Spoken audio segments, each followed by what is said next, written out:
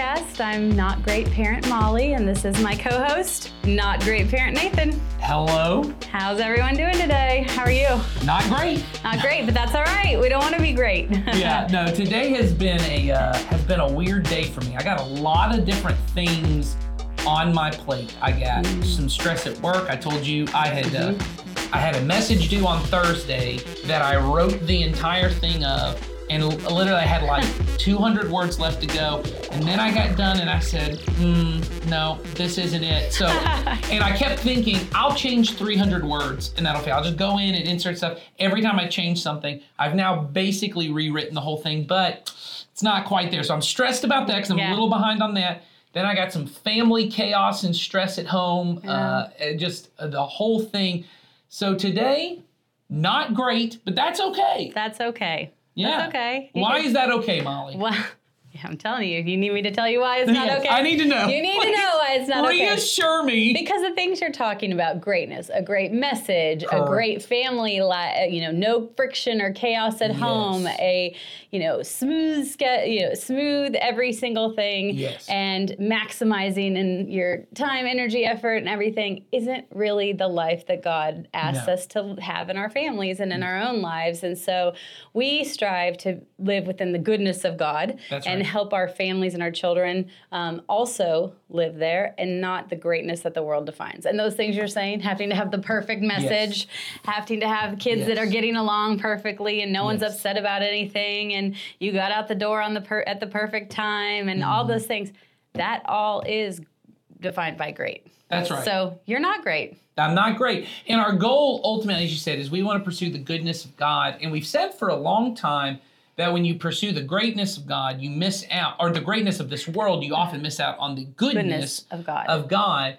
But one thing that I think we haven't really hit on a ton, which we're trying to in this new series, Parenting Makes Me Crazy, is this idea that it is this pursuit of greatness, that when you look at the pursuit of greatness in the world, it causes a lot of pressure, stress, anxiety, maybe depression when life is not going the way that you thought it should go, right?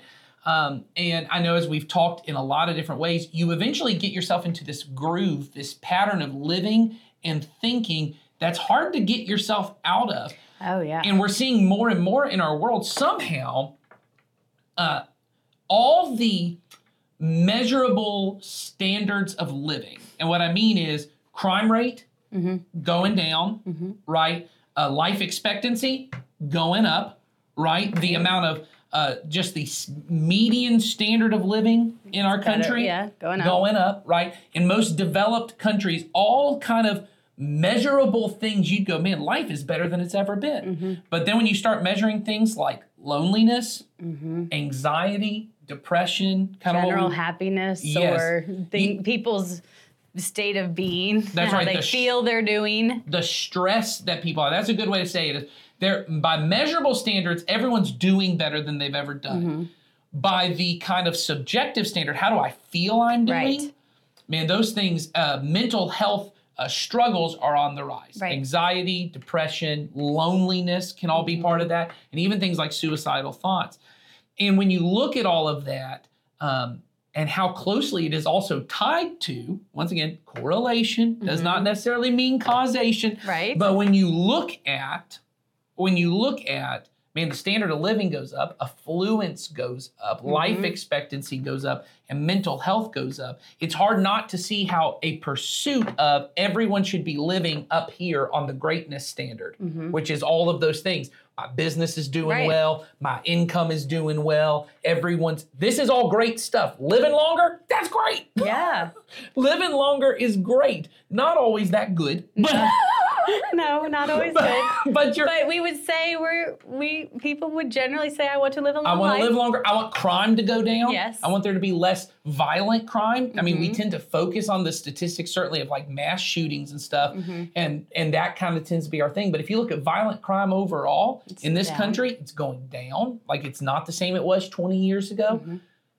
But our feeling of it, we feel that it's terrible. More stressed. And I do think part of that is our pursuit of greatness our desire that I'm supposed to have everything together and never have friction, never have chaos. And I know I talk about this a lot.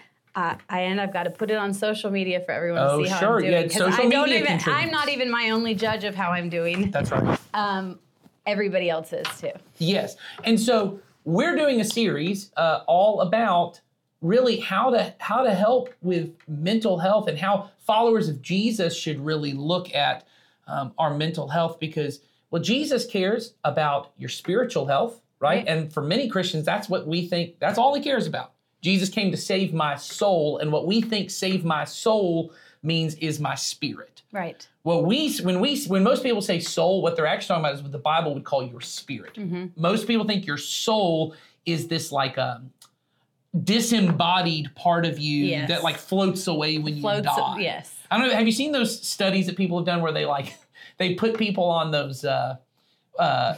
Producer Charlie, what do you call like the really like massive scales that people get put on, and they do like tiny micro, like they can get down to like tiny little grams. They can see, you know what I'm talking about? We call those scales. Oh, there's scales? Okay. Well, I'm like, wow, I don't. They've done these studies where they put people who are dying and they'll weigh them, and like at the moment of death, there's like some minuscule amount of weight you lose. Oh, really? Oh, yes. And people are like, that's your soul leaving your body. Oh, your soul. Oh, yeah. has People left are your like body. convinced that's evidence that like you're Evidence. That's not what your soul is. No. Okay. In the biblical definition, that might be what you call your spirit. There's this kind of part of you that's not your brain and it's not your heart, right? There's not a physical organ for it. Right. Like everyone kind of knows your mind is different than your brain. Like your mind can think about your brain. Like that's a different kind of concept. Your soul, though, in the biblical imagination, is your entire person. Right. But we don't think of it that way. No. And so when Jesus did come to save your soul, but he's talking about your entire person. Jesus came not only so that you could have life after this life, but Jesus healed people's physical bodies. So he cares about your physical health. Jesus cares about your emotional health. Jesus cares about the health of your relationships. Jesus obviously also cares about your mental health. And so we're trying to do a series saying, what would Jesus have people who are going through what some people in our country are calling a mental health crisis these days, the amount that it's growing? How would Jesus help followers of his living in our country dealing with this kind of stress and anxiety and depression? And we have tenderly called it Parenting Makes Me Crazy. Yeah, because doesn't it? It does. And I think and maybe not every day, all day, but there are certainly moments where you go, and you go, am I doing this right? Am I doing this? And I mean, if you didn't care, you probably wouldn't be listening to this. Yeah. So Molly, I know one of the things that I think complicates it for parents. I think every individual certainly worries about their own mental health, but when you're a parent, you're also worried about your kid's mental health. Right. When you are a parent, you think a lot about your kid's mental health. I mean, and you can't escape that within conversations between other parents or school or other things. And we went to a conference, I think we've referenced it a few different times, but we went to a conference and there was a new book, some materials that were presented saying what parents aren't telling you, I think it was called. I think that's what it's And we'll put a link to it in the show notes if you guys are interested. But one of the biggest areas was mental health. And the book was saying, parents on the whole, this is the percentage of parents on the whole that are worried about mental health. And then it even segmented it down to Christian parents, if they were worried about it. And did we feel equipped to handle it? And a lot of different things. So that sparked some really good conversations among us. And we know that if other parents are thinking that, you guys are too. And so that's why, we want to be talking about this, because it doesn't matter if you're a Christian or not, it's on your mind. Well, and our hope would be, I would hope that Christian parents would be better equipped to talk about mental health, because Jesus cares about all of it. Right. Jesus cares about all. And I don't mean in a professional clinical sense. I don't mean that everyone needs to go, just like I don't think every person should be able to talk about physical health at the same part. Right. But I do think Jesus cares about our physical health, and we should be prepared to really deal with that. That Christians should take seriously their physical health, just like we should take serious our mental health, just like we should take care of our spiritual health. All of them. All of it matters. And so I think when parents freak out about the mental health of their kids, often one of the first thoughts that we have is, what if my kid is struggling and they're not telling me? Yes, I think that's a common fear of parents. And I noticed like September, I think, is Suicide Awareness Month. And I've seen a bunch of like social media things where people have been talking about this. You know, parents are saying, oh, but my child didn't tell me. Or what if, or what are signs, or whatever the case may be. But as a parent, we want our children to be talking to us. But if they're not, or if we fear they're not, what does that, how does that impact us and impact our life at home with our child? I think particularly with if you have teenagers, because, and I will say this just to start, regardless of mental health or not, your teenager is going to talk to you less than they did when they were in elementary school, right? Yes, absolutely. Because no one, I don't meet many parents that are freaked out about their 6-year-old's mental health, because my 7-year-old, at least, she's my youngest, every time there's a scrape or a boo-boo, she has to come tell me, Daddy, this morning I cut this little tiny bit of my finger. And this is how it made me feel on the inside. And this is how it made me feel, and I'm so sad. And that's a great thing. That's a great ability to have those dialogues. And there are ways in which, at that age, you can foster it when they get older. But it's also natural that my 11-year-old, who used to do the same thing, doesn't talk to me as much as she's almost 12 now. She does not speaking to me about every little ache and pain. She's dealing with a lot of it internally. So I do want to first set parents' minds at ease. It's normal. It doesn't mean that there's something wrong. It doesn't mean your child has some clinically definable mental health thing if they're not talking to you. That is normal. That as your child ages, and we've talked about it, and we've actually talked about that is a good thing. Sure, it's part of independence. It's part of independence. As your child gets older, they're learning some independence. We don't want them to not speak to you at all. Yes. But that there are some things that, as they grow, as we are growing our children to live a good life that God has identified, then they're going to take on some more of their stuff themselves. But we want them to be talking to us. Yeah, I certainly would rather them talk to me than one of their 13, 14, 15-year-old friends, or I would want them to be able to talk to an adult that I trust. Yes. Certainly someone in the student ministry at church, a leader that they've met here, someone that I would want them to talk to, someone who's going to point them in the direction that I want. And so I think for this episode, you sat down with Jason, who's on our staff, as he's one of our teaching pastors, but he's starting to kind of move towards this position as he has been going back to school to become a licensed counselor, of really spending a lot of time counseling people. Right. And so you sat and talked with him about this idea, right? How do I foster healthy mental health conversations? Right. How does mental health become part of our family dialogue and conversations that, help reassure me as a parent that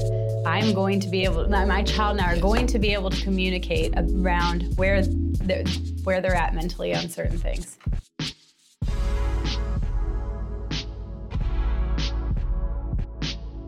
So yes, let's talk about how to talk about mental health, let's just talk about what it means to have healthy dialogue in your home around mental health. Wow. Light topic. Big question. How do you talk about mental health? Because you're not going to sit down with your child and say, yes, tell me about your mental health. Yes. Well, you might. It has to be, you have to figure out, I think it always comes down to, just like everything else, it comes down to communication. Having healthy communication skills develop between you and your kids. And the only way you do that is just through repetition. Right. And doing it a lot, because it's not, I want to say this carefully, I'm not a big fan of having just these very segmented, I talk to my kid during these times and then that's it. But at the same time, I do think you have to have some intentionality about it. Yep. So I think there's a balance. And what I mean by that is, I think you've got to take the opportunities to communicate with your kids as much as you possibly can, but you've got to think through when that's going to be and be intentional about it. So like, my point is, let's say, when your kids come in from school and every parent's, how was school, right? and you know what you're going to get. You're going to get the one word answer, or Fine. you're going to get blowed off or whatever, and then they're going to go off to do whatever they're going to do. And then, so you've got to be a little more intentional. You've got to be a little more creative about that kind of stuff, and you might have to make it a little more fun. Yeah. Especially if you've got little kids. You know? I mean, I think age plays a factor in when and how Absolutely. you do it as well. And I just read something somewhere. I don't remember where I read it. Maybe it was like a meme online or something. And I thought it was really true. Somebody said something about your kid is not going to come home and tell you, Dad, I need to talk about my feelings. But they will come and ask you to go play ball. Because they do that a lot. You know, Mom, Dad, come play with me. Come, do this thing with me. They want you to participate in something. Well, for a kid, that is an invitation to communicate. That and what you'll find is the talking can happen around that activity that they really like to do. In fact, I know I work with some people who do therapy for children. Yeah. And a lot of what they do is they just sit at a table Interactive. and they draw, or they sit and they play a game, or they're in the floor with some Play-Doh or whatever. And while the activity is going on, they just ask questions. Right. And when you're not face to face and like, tell me about your day, that kind of thing, you get more interaction. That's why I often, especially with parents of teenagers, I used to tell them, I'd say, you've got all this time in the car with your kid. Right. And it's a really good time to talk because you're not face to face and it's a little less vulnerable. It's a little less, but you're You know what I mean? you're still there. You're still there, together. You and have you're this stuck in captive this. audience. You can't leave. So just start asking lots of questions. Yeah. And, don't get frustrated because, Just expect that you're not going to get everything. Don't go into it with expectations of what types of answers right. you're going to get. We have a tool that we've recently started producing that gives families, depending on your age, different questions to kind of ask at different times. So for younger kids, it's like cuddle time, bedtime, bath time, and drive time is in every different age group. And then there's dinner time and drive time. And these are just questions to just kind of start having conversations. And I think, that they're building blocks. The younger you start this, the better and the more, like you said, repetition, the more often you're having different conversations about anything, you're going to open yourself up to probably more conversations about other things when you want to present difficult conversation. It does. You got to stay with it because I can remember the first time that I tried to do something a little more intentional with my girls. It didn't go so well at first because we weren't used to it. In fact, they kind of thought it was corny at first. We did a thing where when we would sit around the dinner table, I would ask like table topic questions. Table topic questions. We started with just high-low, if you know by that. Tell me the best part of your day. Tell me the worst part of your day. And, at first I got really surfacey kind of answers. But then as I just stayed after it. And the more they got used to it, it was almost the point where I knew I was doing it. I was thinking about my answers before I got to the table. Right. Because I didn't want to just have nothing. And I noticed that they also would do the same thing. And the older they got, the more detailed it got as well. And so... but you just made that a priority. Just made it a priority. Just didn't give up when, it didn't work for 2 or 3 days. Because you're going to have periods of time where it's just not going to go well. And some kids respond differently. So I have 2 kids. Obviously, they're 10 or they're 11 and almost 6. And my 11-year-old is really great in the car. If we're driving down or at bedtime, those are kind of his best times to want to have conversation. I think bedtime is often because he doesn't want to go to bed, but I don't care because, we actually say that he and Ben will go up to tell him good night. And I say, you guys are going to have to keep the fireside chat kind of short tonight because it's getting kind of late or whatever it might be. You have to have but boundaries. they know that is quality time. I know that is quality time with my child. Yeah. But my younger one, those aren't really great times for him, to be honest with you. But he loves a good table topic type of game. Okay. My older child thinks it's dumb to read it off a card and ask questions. My younger child can't get enough of it. Yep. And then he wants to make up his own questions. And it's silly and it's, whatever. But it leads to I think of it as a building block. I'm investing this time and this energy and this intentionality as a parent with him. And what's important is you've noticed the difference. Yes. And you're making adjustments based on your kid. Right. That's why it's so hard to do these kinds of answer questions in a very specific way, because every single parent out here who's watching or listening, you got a unique kid that is going to respond to some things that my child won't respond to, and vice versa. And so for me to tell you, do this and it will work, that'd be stupid and disingenuous on my part. What I am saying is you got to be, like Molly just said, like you're being aware of, I've got a child who this is what they respond to. I got a child that they don't, but they respond to this. And so you adjust, you pivot.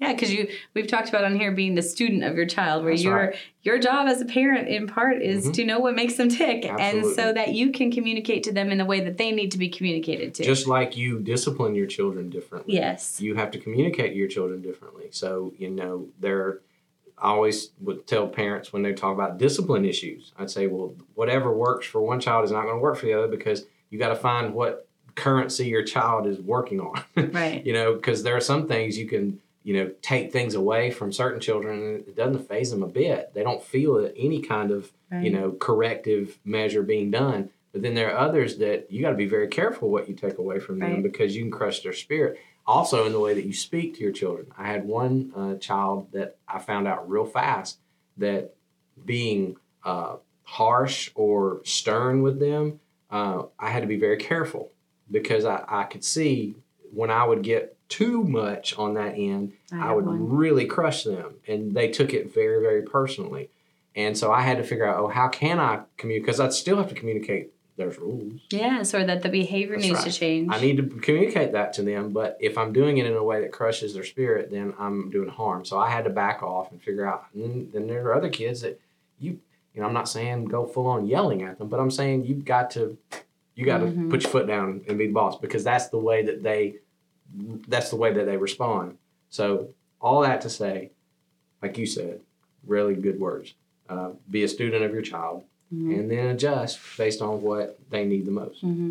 I think, we have talked a ton on this podcast about creating healthy dialogue. I mean, we just know it's so essential to the relationship between parent and child, but also to empower your children to be able to have a healthy dialogue with other people. You have to, you have to lead with that. So, one thing that does happen in families, we can come up with a whole list of examples, is where things become a really big deal. Yes. And sometimes they are a big deal, and sometimes they're a big deal to certain people and not to others. So let's kind of just, before we get too far into kind of what do you do about when everything becomes a big deal, let's just give some examples of what we think might be a big deal. So I think a lot of times, we in this podcast, we often talk about what the world thinks is great versus what God says is good. And I think we often can look at the list of what the world says is great, and those things often become big deals. So, for example, it's a big deal if you're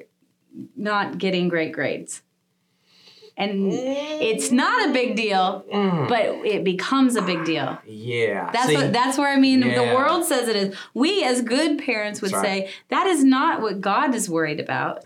And so if we're exploding about grades, then we are probably having things be a big deal. That as you're talking, I'm sitting here thinking, you can and this is just me. This is where I come from.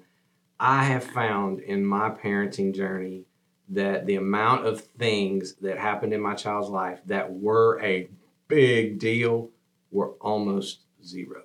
Yeah. They were very, very, very small. Most of the things that I treated like they were a big deal, looking back on them now, I was overreacting. Because usually what we experience in the moment with our kids, we way overreact to in most cases. That was my experience. Because I did it. And I'm not saying, I was perfect. That's what I'm saying. I learned it. Yeah.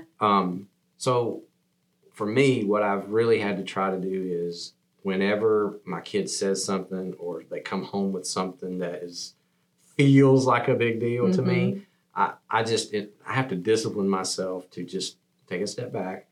And listen. Don't address it, or just sit and listen, or maybe talk to my wife about it for a little bit, and just to kind of get a little more perspective and ask that age-old question of, is this going to matter in 5 years? Is this going to matter in 10 years?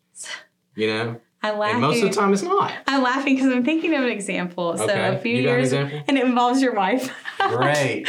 She'll Sorry, love Helga. this. So sorry. So a few years ago, when we were at the Ashley Park campus, and I was teaching, or I was leading in student ministry, and your daughter was in my group. Okay. Your wife came up to me, and we were just talking, and she was saying how stressed out, and there was just a push and pull between she and your daughter over her room being clean. Yes. And that it was a constant stress because, you know, your wife was saying, I don't want her to move out of my house and go have a messy house. And when people want to come over, like she's like, it just bothers me. I don't want it to be that way. And I said to her, Helga, you're not wrong in saying that there should be, this is the standard or whatever. But what becomes the problem is you guys have this tug back and forth, and you're losing influence with your child because you're focused on the room, and you really should. Okay, well, guess whose child doesn't like to clean their room? It all comes back to haunt you now. Yes, so Henry and I have the same dang thing, and I think of Helga regularly. But I'm learning. And I think about how before I even knew what that was like, was saying to Helga, you know, be careful. But then when you're standing it's in your own thing, it feels like a big deal, but really it isn't that big of a deal. It's not. And I think of moments in my girls' lives. You know, I'm a girl dad. I raised girls. There is a lot of what we call girl drama that goes on, and especially once they get to be middle schoolers. And I can remember a lot of times my girls would come home and they would tell me some of the things that their friends had either said to them or done to them. And it was very hurtful, or some things that they got caught up in a group of girls that I was like, oh my word, you can't treat people this way, you know. And I wanted to just jump in and just wrench that whole thing out of proportion.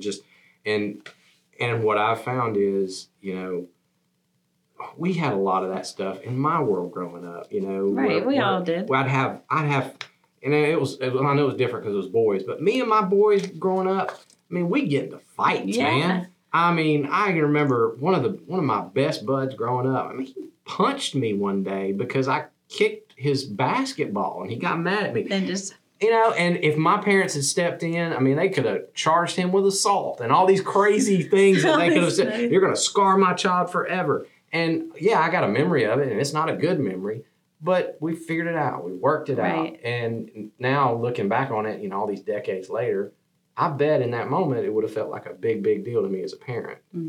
But now looking back on it as an adult, it was not as big a deal. So there's so many of those things that, and what I'm not saying is, don't address it. That you can't address things. So there's that thing. But at the same time, if you got to just have some perspective. That's all I can say. Is you just got to back off and watch how this thing works itself out, and be very measured and very intentional about how you handle things like that, so that you don't completely make something out of what really isn't anything. Right. And I think what you said before was really important. As parents, we can, you know, train ourselves to, you know, take a step back before it becomes, we don't feel the big deal until we've heard what's happening, and we can, you know, we are going to help guide them through that. Because our kids are a work in progress. And it reminds me of, I've had parents come to me a lot of times, and there'll be some really big things that their kids will drop on them. I mean, questions about, you know, about their faith, or about their sexuality, or about just what they want to do with their life. And the tendency in every parent is to just really muscle up and really start getting, you know, really involved so that we can fix that, or to keep that from happening, whatever it is that we don't want to happen. And my advice to parents on that is, I said, just calm down. Don't overreact. Ask a lot of questions, and lean into your kids so that they see you as a person that is not coming to confront me and to stop me or to change me necessarily, but to help me figure this out. Especially, now I'm talking about older kids now. I'm talking about teenagers at this point. Yeah, but when they need a partner, they need somebody who is with them, alongside of them. We talked about that in the last episode. not coming against them, but alongside of them. And also somebody who can be a positive influence in their life. And if you come at it too hard, then you lose all influence. And that's the thing you want to hold on to. And so being very measured, loving, accepting, understanding, and sympathetic as they unload this stuff to you, so that, because you want them to be, you want to be the person that they unload to, right?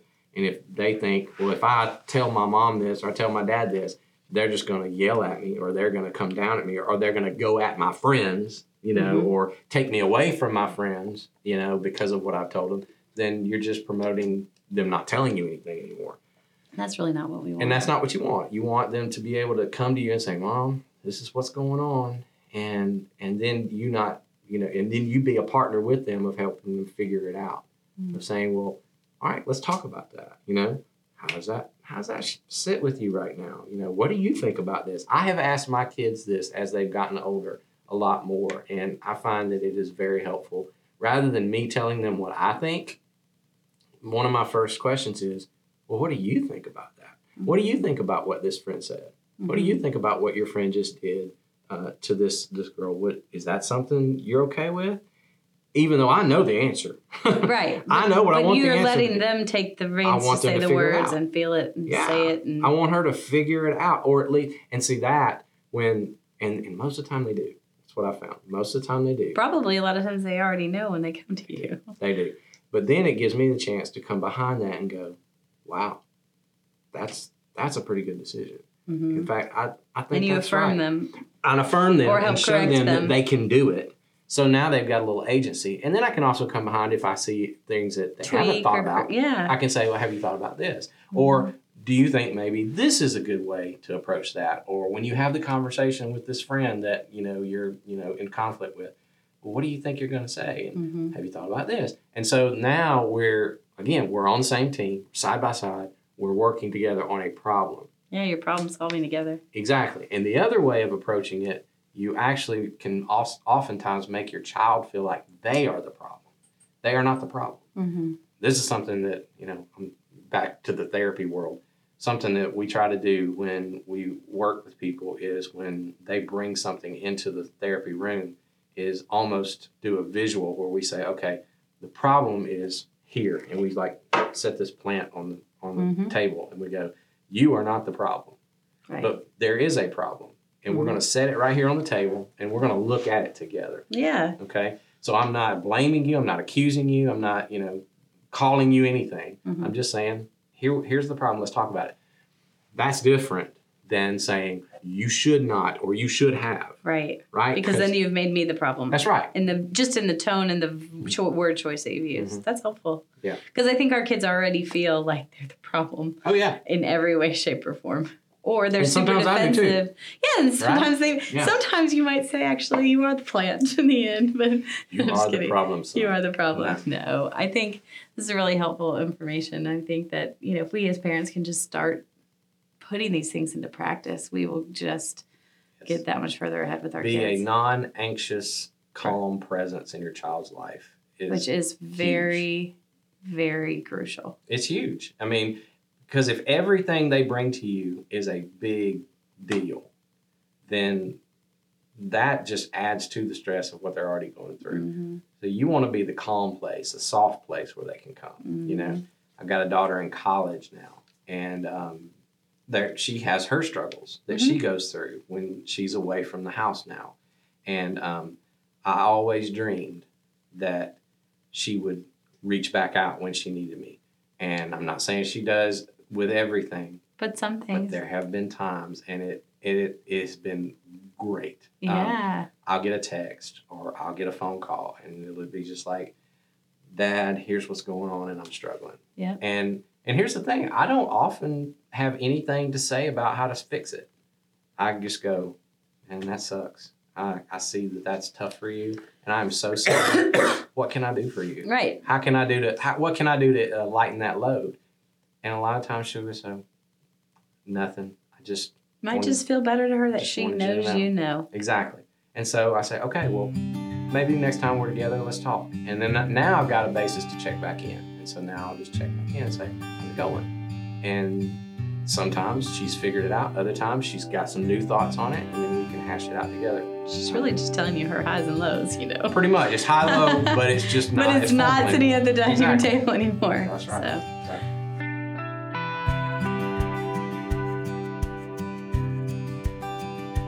Well, and I know a really practical thing that Jason's talked about several times when he's been on here is, that really his goal with his kids, apart from just wanting them to love God and love people, is he wants to maintain relationship with his kids. Mm-hmm. And I think all of us really want that. I want, as my kids get older, to be friends with my kids. Mm-hmm. I don't really want to be friends with a 6-year-old. But No, but we all want our kids to like us. We've talked about that. We've talked about that. But my goal, and that's an important thing to remember, is my goal isn't to make this 13-year-old like me. My goal is hopefully when they're 20 that they trust me. Exactly. When they're 25 that they trust me. And they may not always I said that to one of my daughters the other day.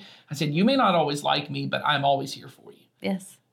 And I think that's a big part of it. But I think even more than just trying to have my kid know that I care about them and I care about their mental health, I really want them to know that Jesus cares about them and that the church cares about them, that there are other believers who care about them. I did youth ministry for so long, and one of the things that I always felt this responsibility was when I could tell that parents were telling their kids, hey, trust Nathan. Hey, listen to Nathan, or listen to this student leader, or listen to what's going on. There was a huge weight I felt because I was like, oh, dear Lord, y'all should not be, don't let them listen. I don't know what I'm talking about. But there was this huge weight I always felt. And I tried to always take it as seriously as I could, that when kids would come to me, and I frequently would have kids come to me and say, I'm really stressed, right?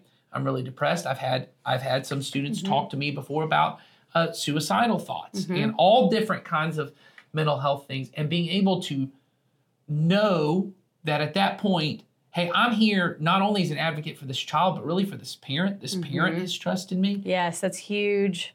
I remember when I first started coming to this church and I met the Kaufmans, and they had, their children were younger, kind of tween age, some of them, and then a few of them were younger. And my husband and I had no children, but we kept coming over to their house and they kept talking about this idea of, having other adults in your children's lives, because there's going to become a point where you might not be the person that they go to, even though you want them to. Yes. And you want to make sure you have this community of people or other adults that have the same beliefs as you, are going to continue to push your child towards that good life that and the goodness of God in handling different circumstances. And so that was that was just really eye-opening to me. And it's why I ultimately did student ministry, because I didn't feel like I had that as a student. And so to be able to go and do that and try to be that for other students, it is a tremendous responsibility. Yeah. And it's so important in our kids' lives that we're not just the only one. And so I wanted to make sure that in this conversation we have about how do we make sure we foster healthy communication with our kids, I also want you to know, your kid, as we said, as they become in those teen years, they're not going to talk to you as much. It's just natural, right? And you want to keep those lines of communication as open as you can. But it may be true, and hopefully, if you're bringing your kids to church and they love their student ministry, small group leaders, you want to make sure there are other adults in their life that when maybe for whatever reason, and not through fault of your own, not because you didn't foster healthy communication. You're their parent. They're not always. Yeah, there may be things that they just go, I don't want to talk to my mom about this. I don't want to talk to my dad about this. One resource you have is that we try to say this occasionally in the way that we talk about parenting, Christian parents don't have to parent alone. That when we are in community with one another, there are all these aunts and uncles that are around, these brothers and sisters in Christ who are surrounding my kids. And my hope is that my kids will talk to those adults when they're at that age where it's just uncomfortable talking to your mom and dad about it. And here's the role you as a parent play is you need to encourage that as well. Hey, this is a person that if there's some reason you can't talk to me, I hope you'll talk to them. Please don't just go talk to your 14-year-old friend. No, they are not the person to go to. They don't know what's going on with all your feelings. Go talk to this person. Trust them. I trust them. Yes. And then when you find out, maybe that adult leader comes and goes, because I've had to have these conversations. hey, I just want you to know your daughter, your son, they're talking to me about this. I just want you to know we're talking about it and everything's okay. And I can see sometimes in parents' eyes, they're just feeling, what have I done that they didn't tell me? Right. What have I done?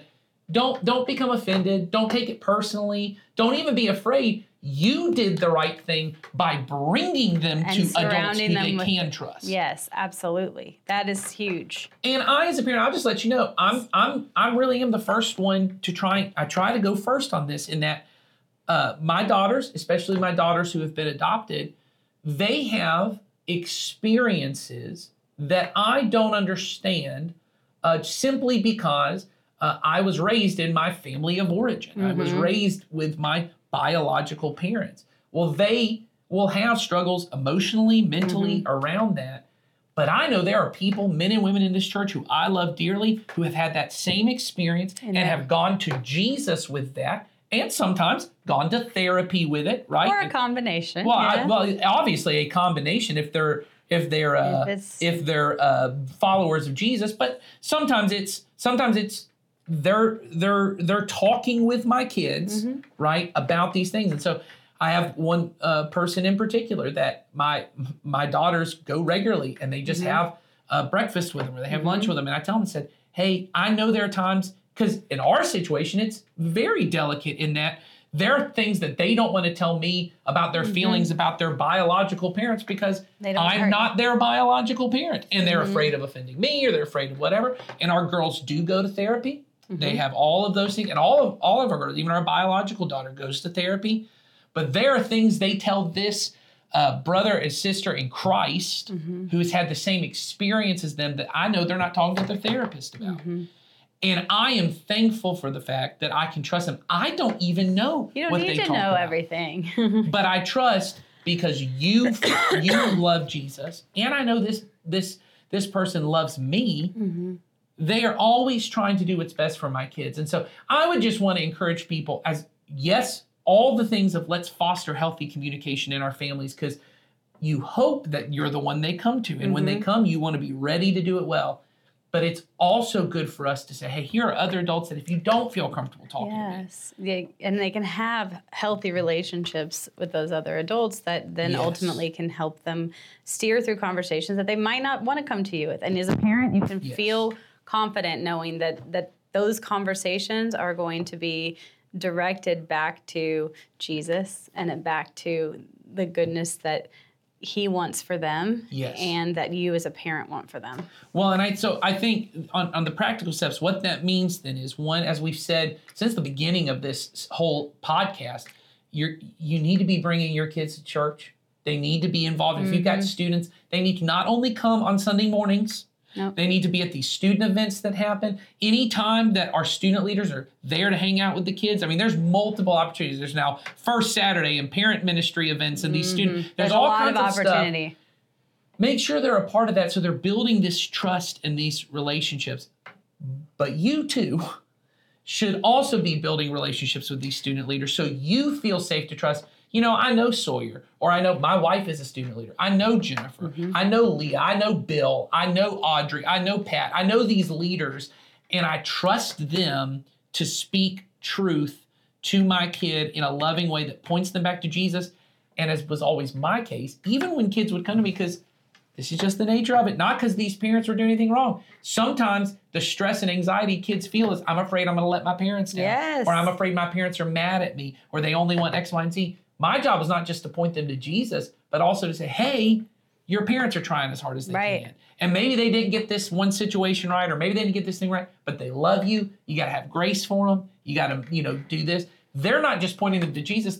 They're trying to point them back to you. Right. And so you want this. Yeah. And if you have kids that are in elementary age or younger even, we're very intentional in kids ministry and children's ministry also about having regular leaders in each classroom, because it's all about the relationship, even at those young ages. Now, we know that a 7-year-old isn't probably coming in and telling every single thing. They might do a repeat. They might tell you about their finger at home, tell you the parent, and then come in and tell us too. That's fine. But, we have these leaders in place regularly, because especially as they get into the older teen years, I saw that with my son. it's great. It's another adult, and, Well, and what there were you're- certain things that he was more Yes. comfortable going and talking about with them. What you're trying to do as a parent in the children's ministry years, the elementary years, is you're just trying to set the rhythm of life up for them that says you can talk to people at church. They may not have anything at 7 to tell their second grade leader No. that's that important. And when they're 18, they may not remember who their second grade leader was, but they will remember the feeling of, I felt safe to talk. I felt safe to tell people things at church. So don't wait until the middle school years. no. Start in the elementary school years of telling them, hey, you can talk to them. Tell them things that scare you, tell them things that worry you, tell them things, all those kind of things, so that they feel this safety of, hey, church is a place I can talk about my feelings. Absolutely. So Yeah. I think foster the communication at home, but also try and foster it here at church Yeah. because it will pay dividends on the Later back on. end for you when they're an adult and they feel safe to talk at church and with you. And the more people they can have to talk to, it's just better. Yeah, absolutely. Well, if you guys have any questions, thoughts, anything like that, feel free to use the link in the show notes and send us some feedback. Tell us what makes you crazy. Yeah, tell us what makes you crazy, because we, again, we have a long list of things ourselves. Yeah, we got all kinds of stuff. But we're happy to take a look at what makes you crazy, because if it makes you crazy, it's probably making someone else crazy. So. Absolutely. So All right. Well, you all have a good, good. not great day. Take care, everyone.